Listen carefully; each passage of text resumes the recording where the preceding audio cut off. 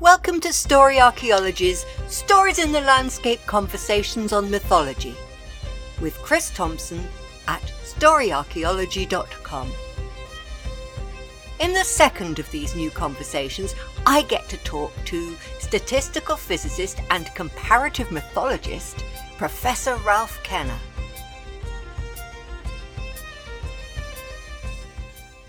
Professor Ralph Kenner is an Irish mathematician and theoretical physicist who is head of the Statistical Physics Research Group at Coventry University. He's a specialist in critical phenomena and sociophysics. But look, I shouldn't be telling you. Ralph, tell us all about yourself. Thank you, Chris. It's a real pleasure to be talking to you. I was born in Athlone in the centre of Ireland, and after a kind of a typical itinerance struggle through academia, I ended up here in Coventry University, where, as you say, I'm head of statistical physics.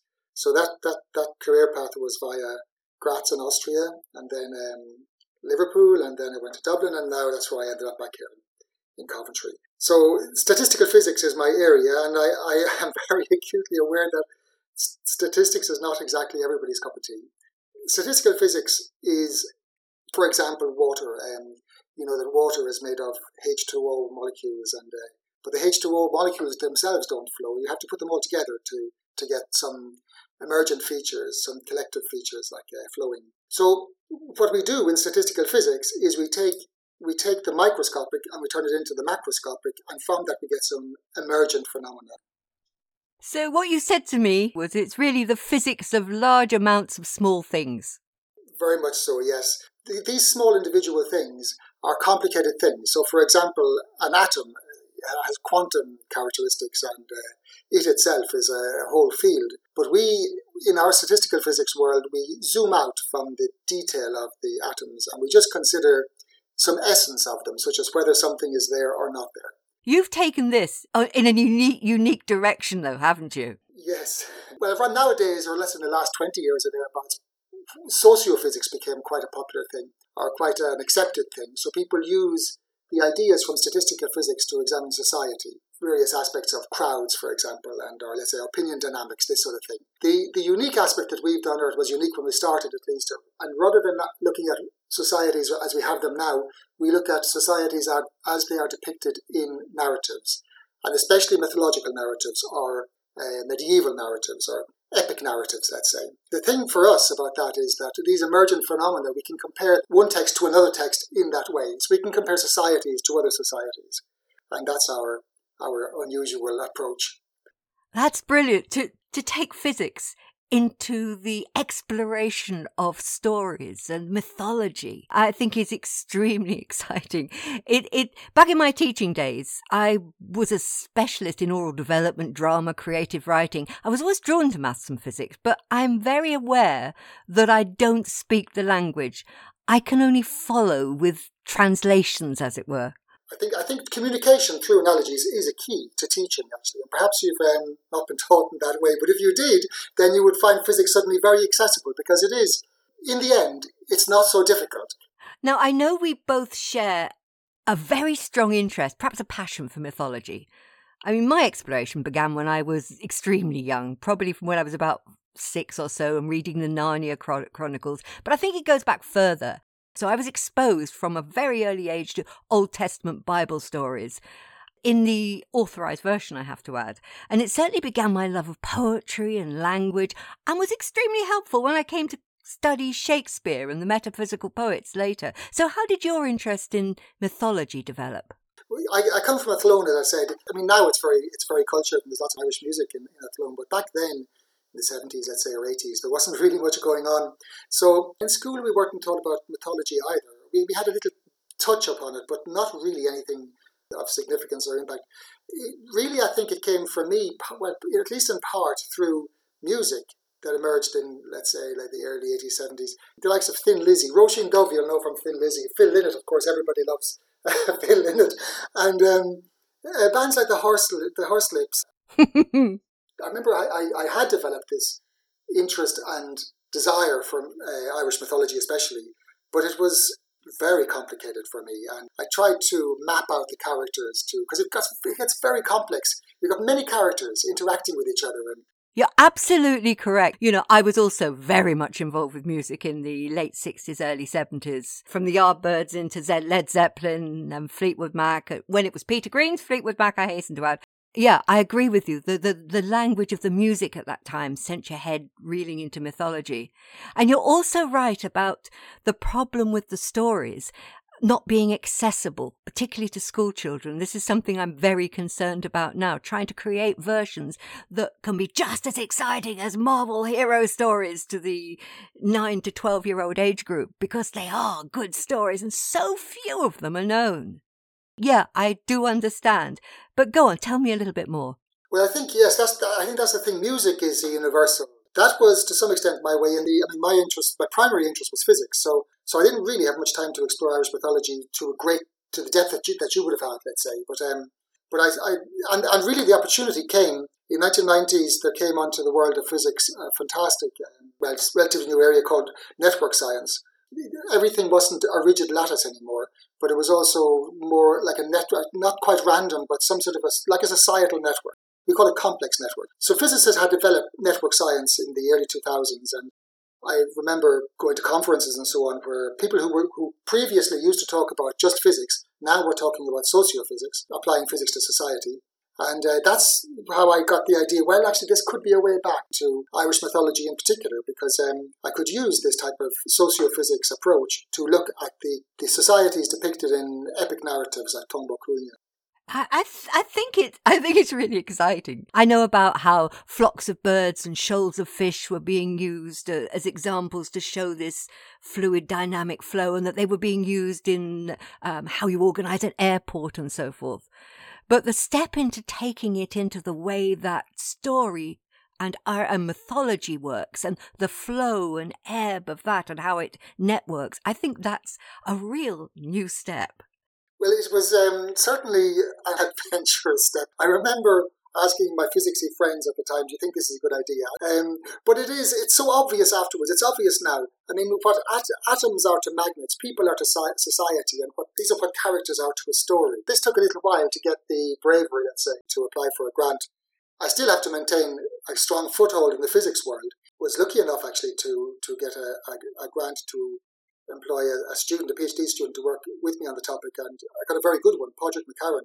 That's a really good way of describing it. So then, tell me more about the paper, Myths and Maths. Well, our first paper, the title of the paper was Universal Properties of Mythological Narratives, and this was actually, we submitted to a physics journal. We had to do that because we had a bit of a battle trying to get people, to convince people from the humanities that this is a reasonable approach into their territory.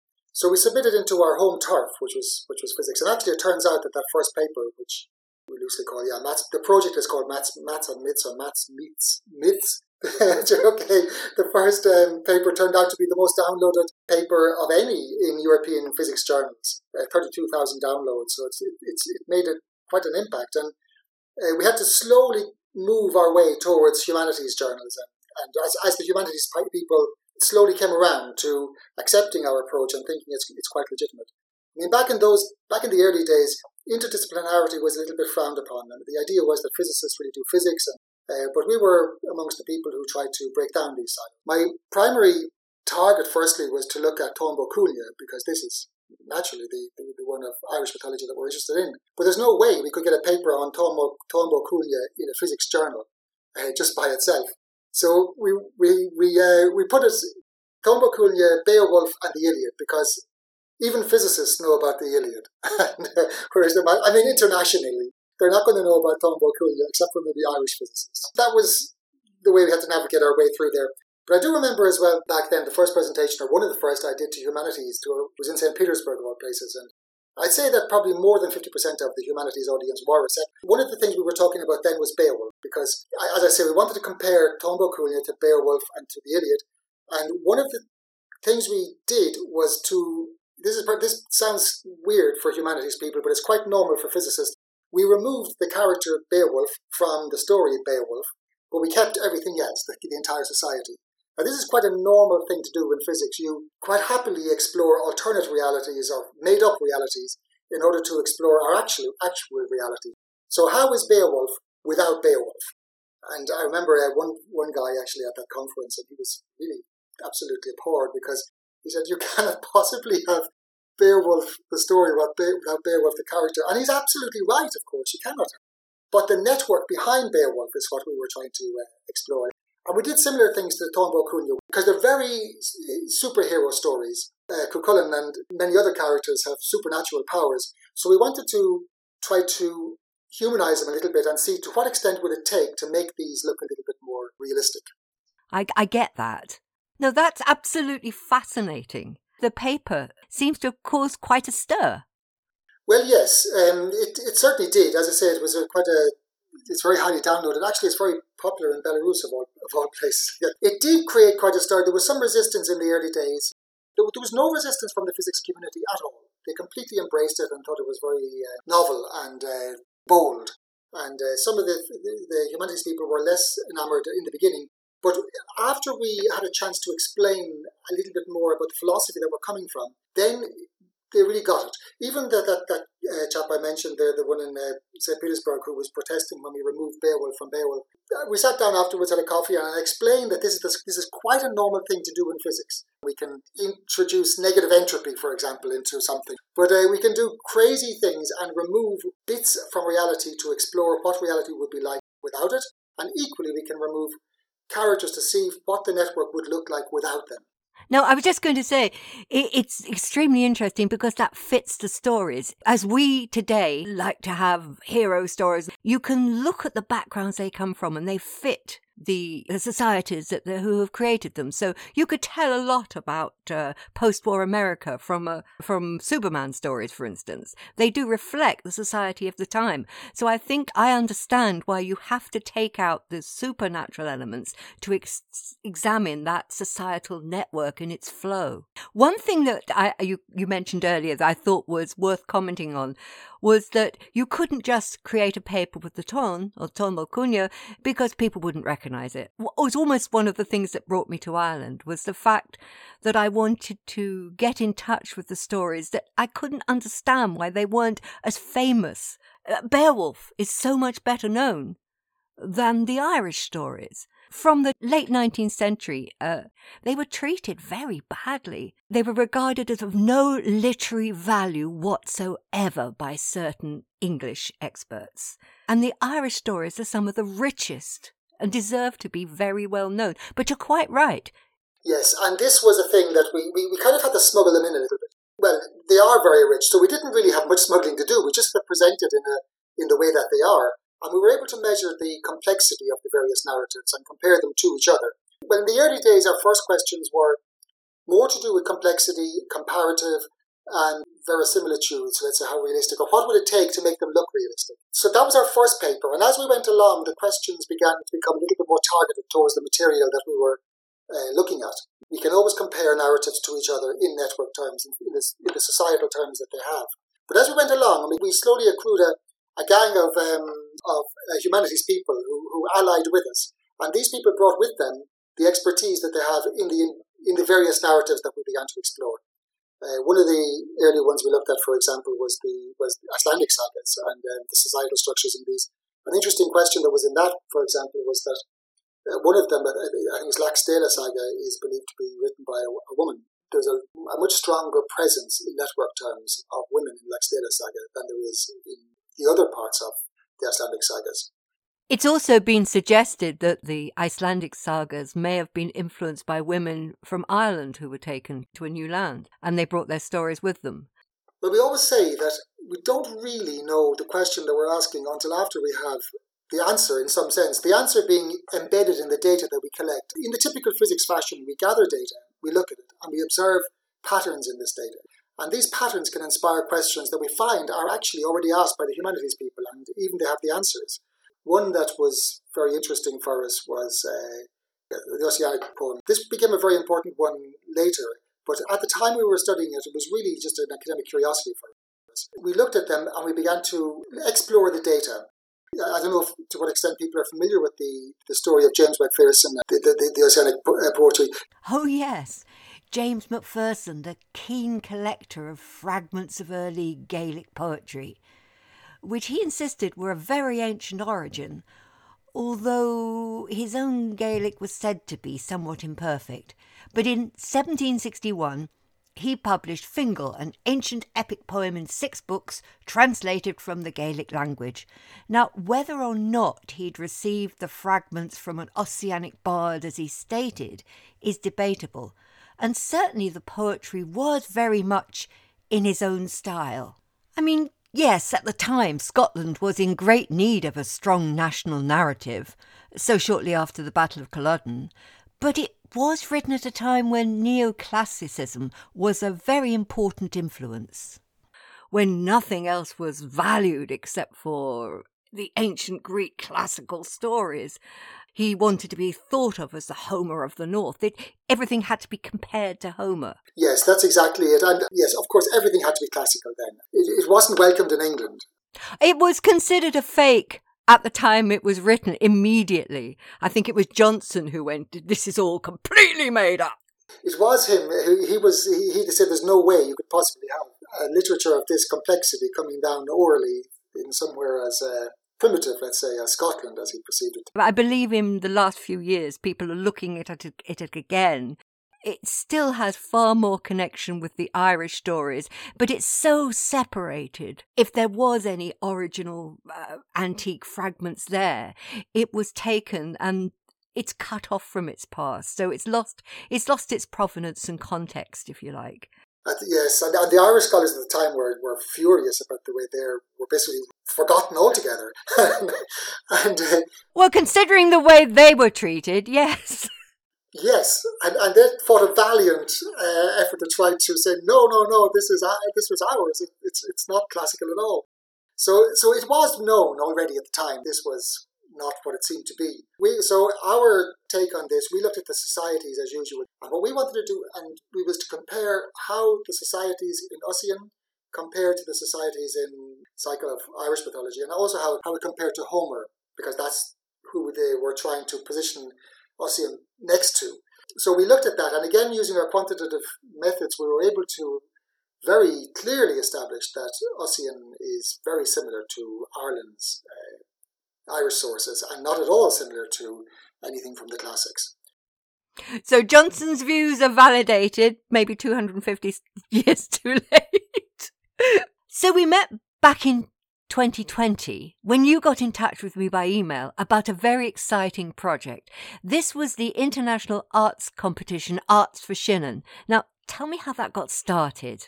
Yes, well, around this time, Athlone, the council of Athlone, they wanted to put up a statue which would represent Athlone town itself and its position on the River Shannon. So I got wind of this because I come from Athlone, as I told you, and the piece that they selected was something that looked very like Neptune. Actually, it came from the Custom House in Dublin, and so it came from a colonial area.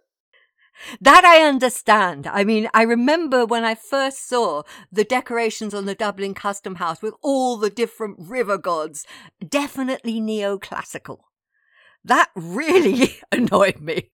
Yes, I wish I could have spoken with you a long time ago, let's say 20 years ago, when I firstly noticed this. I used to live in Dublin, and it used to irk me as well that there were these hairy neoclassical Greek-type statues which were representing the rivers of Ireland when they didn't really belong there at all. There were some colonial constructs. But at the time, living in Dublin, I didn't really feel I had any authority or right to. Dublin can do with their statues what they want. But this statue was on the way to my hometown, Athlone. And I felt, in this case, I do have not just a right, but an obligation to speak out. And actually, as part of the journey through this, I discovered that one of the original statistical physicists, a chap called Richard Kerwin, who came from not too far away from Athlone. And a physicist he was, but he eventually became a comparative pathologist as well. He dabbled in comparative mythology, a bit like myself. So back to even the very start of statistical physics, there was this connection. So I explained on the radio waves that this Custom House statue cannot possibly represent Athlone or the Shannon River.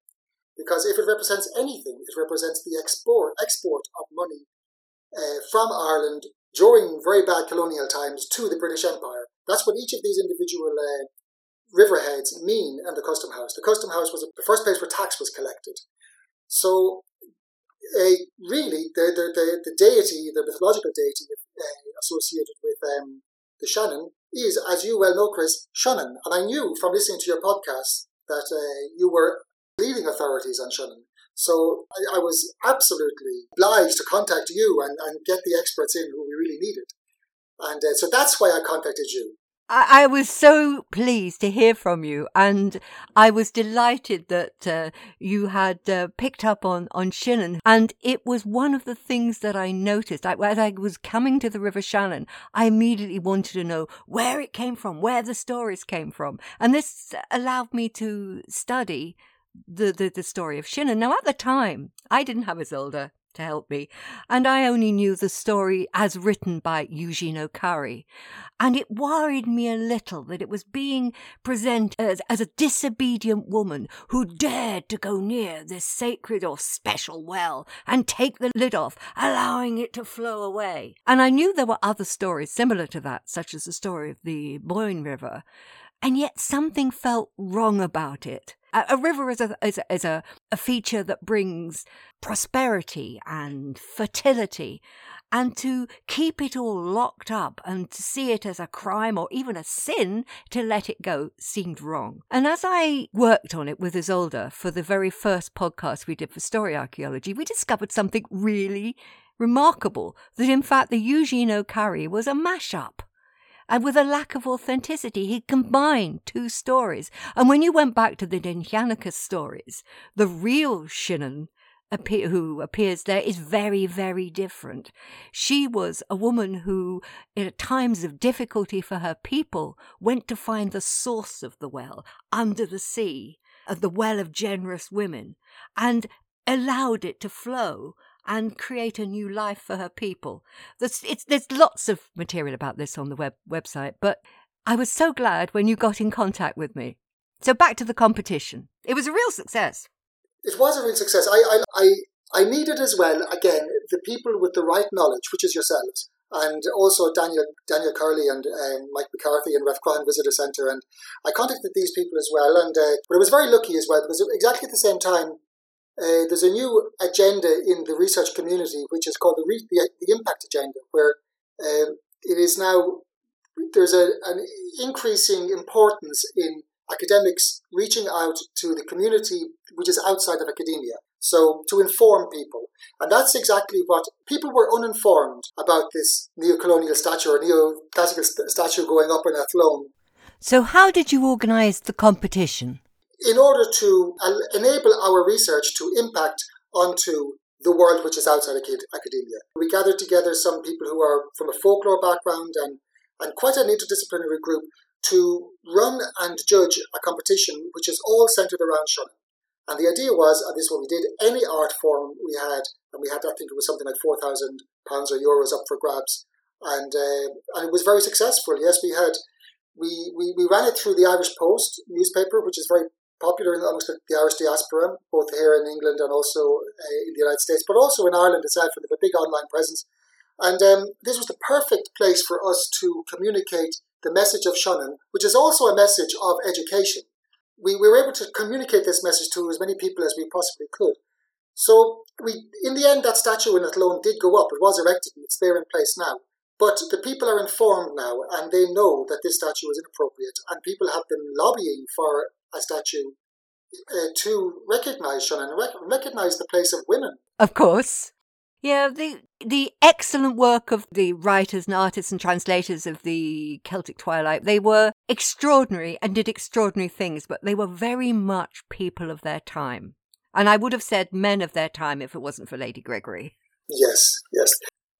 So we honour them for what they did, but they bowdlerised and brought things into, shall we say, an atmosphere of that period, which wasn't exceptionally helpful to women.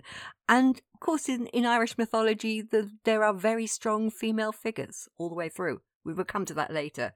But the submissions were excellent all round. It was hard to select. It was agonising to select them, really, actually. The actual winners were a stained glass piece, which is absolutely beautiful, and an acrylic piece of art, and a painting which combined with poetry.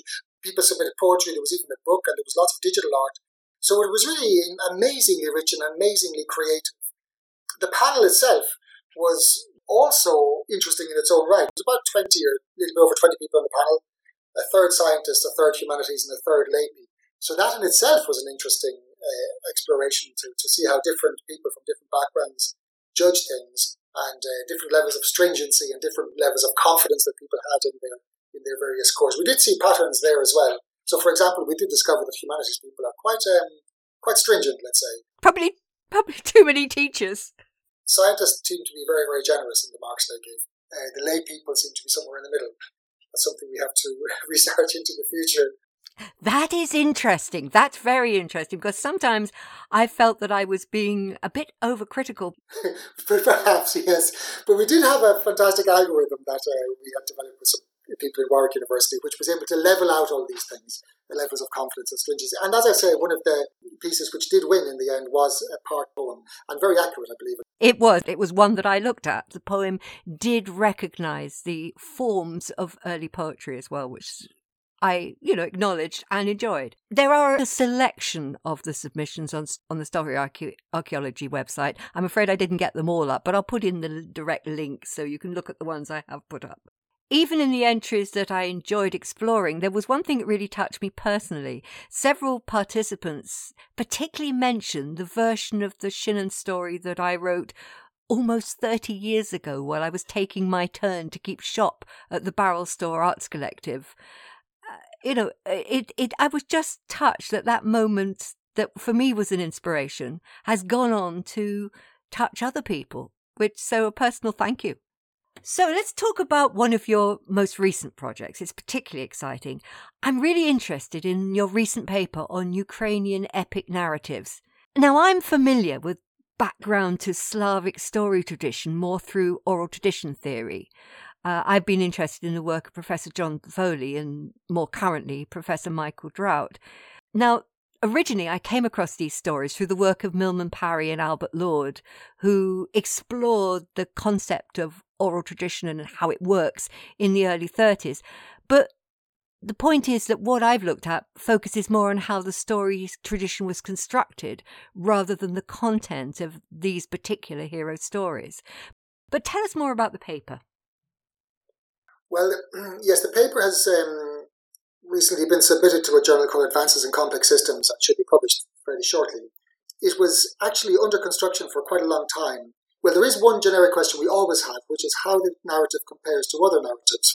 So I can give a little flavour of these type of measurements. One of the things you might have heard of, degrees of separation. Everybody in society is connected to everybody else approximately by 6 steps. So, for example, recently discovered there are 3 steps between me and Vladimir Putin. So I know a chap a physicist in a university in Moscow who knows the head of that university who knows Putin. So we're 3 steps. That's quite scary.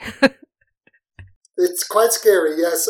When we do these narratives, we classify connections between characters as being positive or negative. So positivity can range from slightly being affectionate towards somebody to being in love, and negativity can be going from a slight contempt to somebody to something much more extreme. The link between me and the next step and that link of 3 has now turned negative. That's not at all surprising.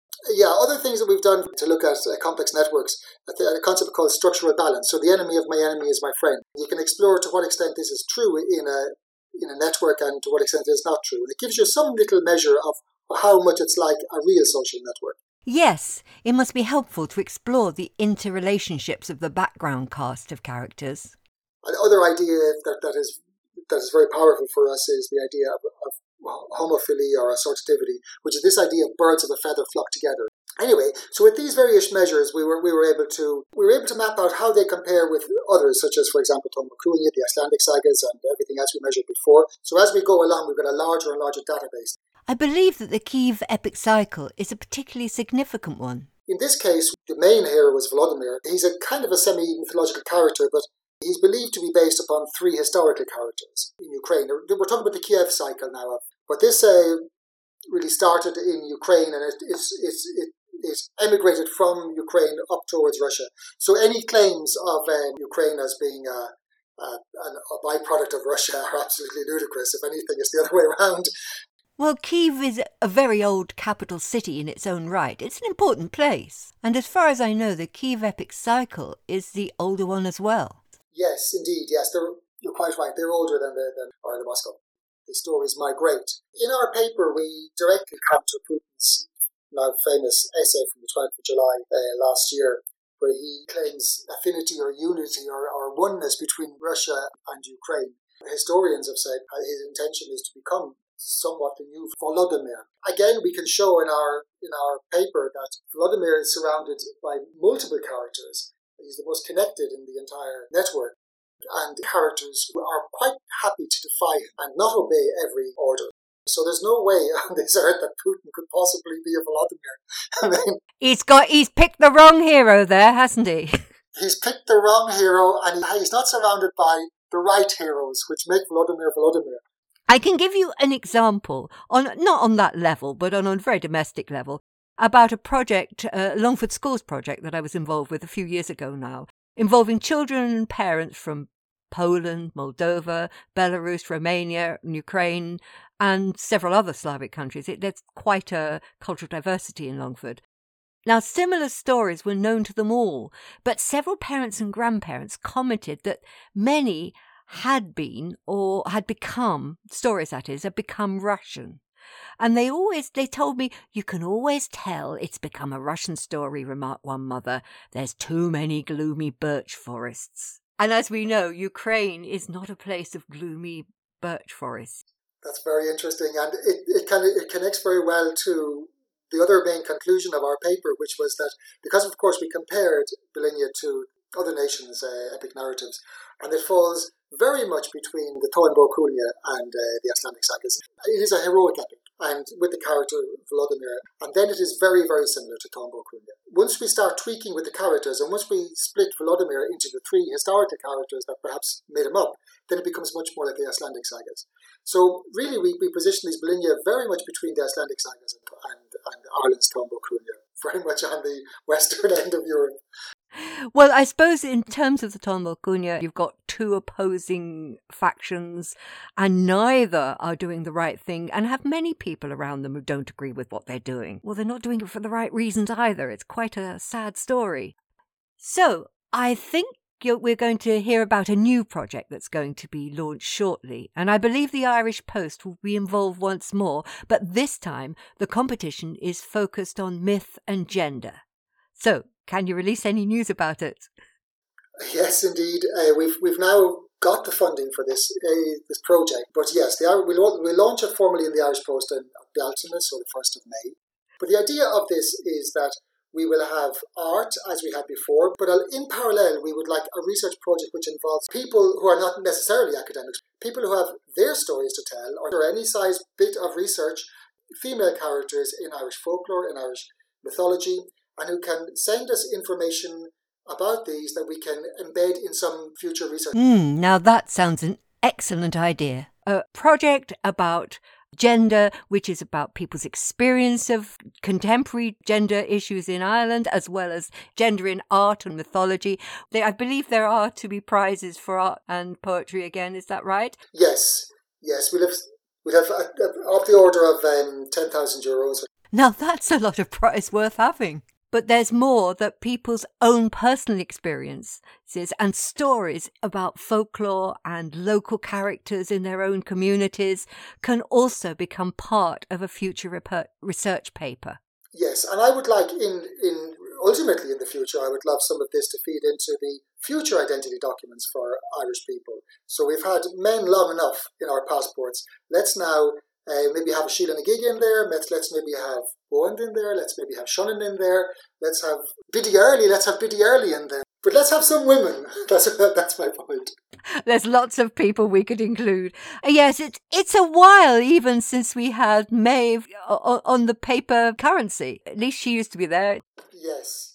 So what is coming up very shortly is a project that's going to be very exciting and sounds like well-funded as well. That's the plan, exactly, yes. And people can be part of this project. It's not just academics sitting in the ivory towers telling people, pontificating about things, but we can all do it together, and we'll just pull it together. As the river flows to the sea, it's a Shannon again.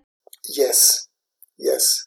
Right, since we've brought up the topic of myth and gender, it's worth looking a bit more at that. Now, gender in mythology and folktale is an extremely relevant topic. For instance, one of the things that put me off classical mythology, especially Greek mythology, was that there was so much explicit abuse towards women embedded in the stories. As a child, I felt that many European folk tales had some extremely drippy heroines, and don't even get me started on the effect of the modern-day Disney princesses. Yes. Maybe that's one of the reasons that as a child I was very drawn to ancient Egyptian stories. It's not very well known, but there is a version of the somewhat unpleasant Rapunzel story where a young woman rescues a prince who's been shut away in a tower with the support of a dog, a crocodile, and a snake. Unfortunately, the denouement is now lost to time. We don't know the end of the story, which is a pity. Yes. Well, if we're going to be talking about gender in Irish myth, well, that's the thing about the Irish stories. There are so many women with very important parts to play, whether they're leaders or poets.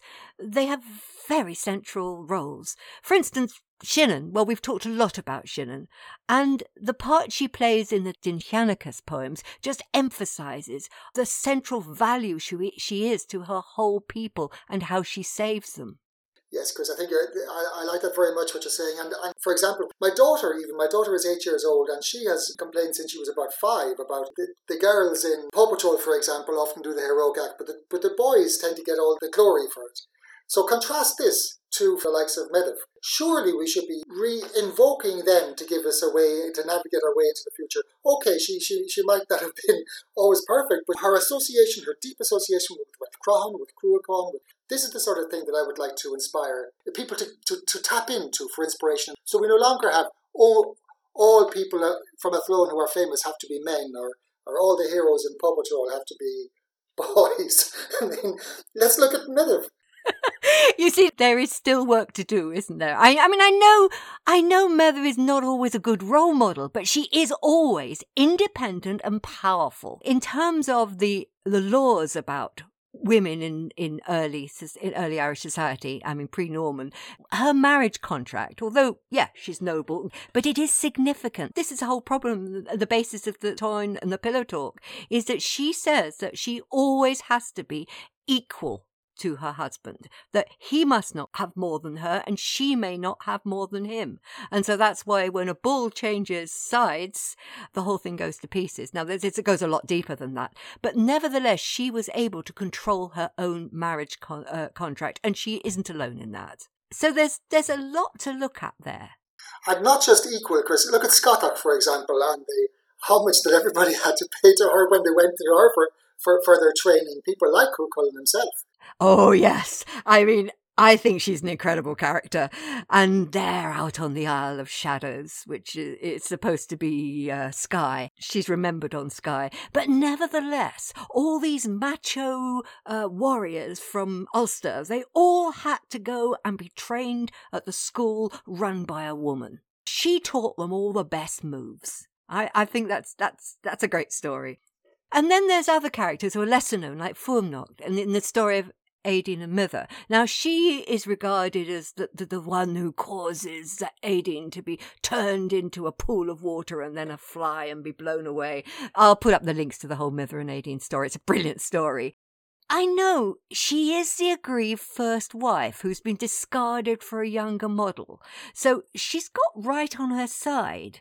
And she has rights on her side. She doesn't actually break the law because as long as she doesn't touch the second wife, she can say or do what she likes, as long as she doesn't do her physical injury. So therefore, she doesn't damage her, but she just transfers her to become a pool of water and finally a beautifully scented fly. So she doesn't actually break the rules. But whatever you think of her, she's a powerful and respected poet, and she's treated as such. She can't be ignored. So I think that's an interesting character. And then, of course, we've got Emer. Now, Emer is gifted in every sense, and she's a very powerful and clever woman. She's regarded as one of the cleverest women in Ulster. Oh, yeah, she has a way with words. And I would say, let us have these characters in our passports in the future, and not something that's entirely made up and has to be almost 100% male. Emo would be a good one. Cuchulainn was he wouldn't have been anything without Emo. It's interesting because the rights of women, and they had rights in law, the pre-Norman Brehon law, laid down very clear guidelines. So you've got much stronger characters in Irish myth than in many other cycles. That is absolutely true, and we have that in a paper actually. That actually it will be a part of a book called Epic World. Then in the future, as I said, with this part of this bigger project that we're all embarking on together, where people can submit their own stories about Irish mythological women, post-Norman, pre-Norman, whatever you like. There's a lot to draw from. Well, we've covered a lot of topics, and any of the links to Story Archaeology podcasts that are relevant, such as ones on oral tradition or ones on Éadí na Mither or Scathach, for instance, I'll make sure all the links are up. And of course, there'll be a lot more with the new Maths and Myths and Women and Gender project coming up. And in all the ways that, like Shannon's Well, it'll flow and become bubbling and creative until it becomes a great river and goes to the sea. So it's been great talking with you, Ralph, and thanks so much. It's really fascinating. Thank you, Chris. Thank you very much for the opportunity. It's an honour. It's been fun. It's been fun for me too. Cheers. Thank you for listening to this Stories in the Landscape conversation. Remember, on www.storyarchaeology.com, you will be able to access the whole archive of Story Archaeology podcasts. You can also explore a wide selection of my audio and video stories for children, as well as a range of project and support materials for schools.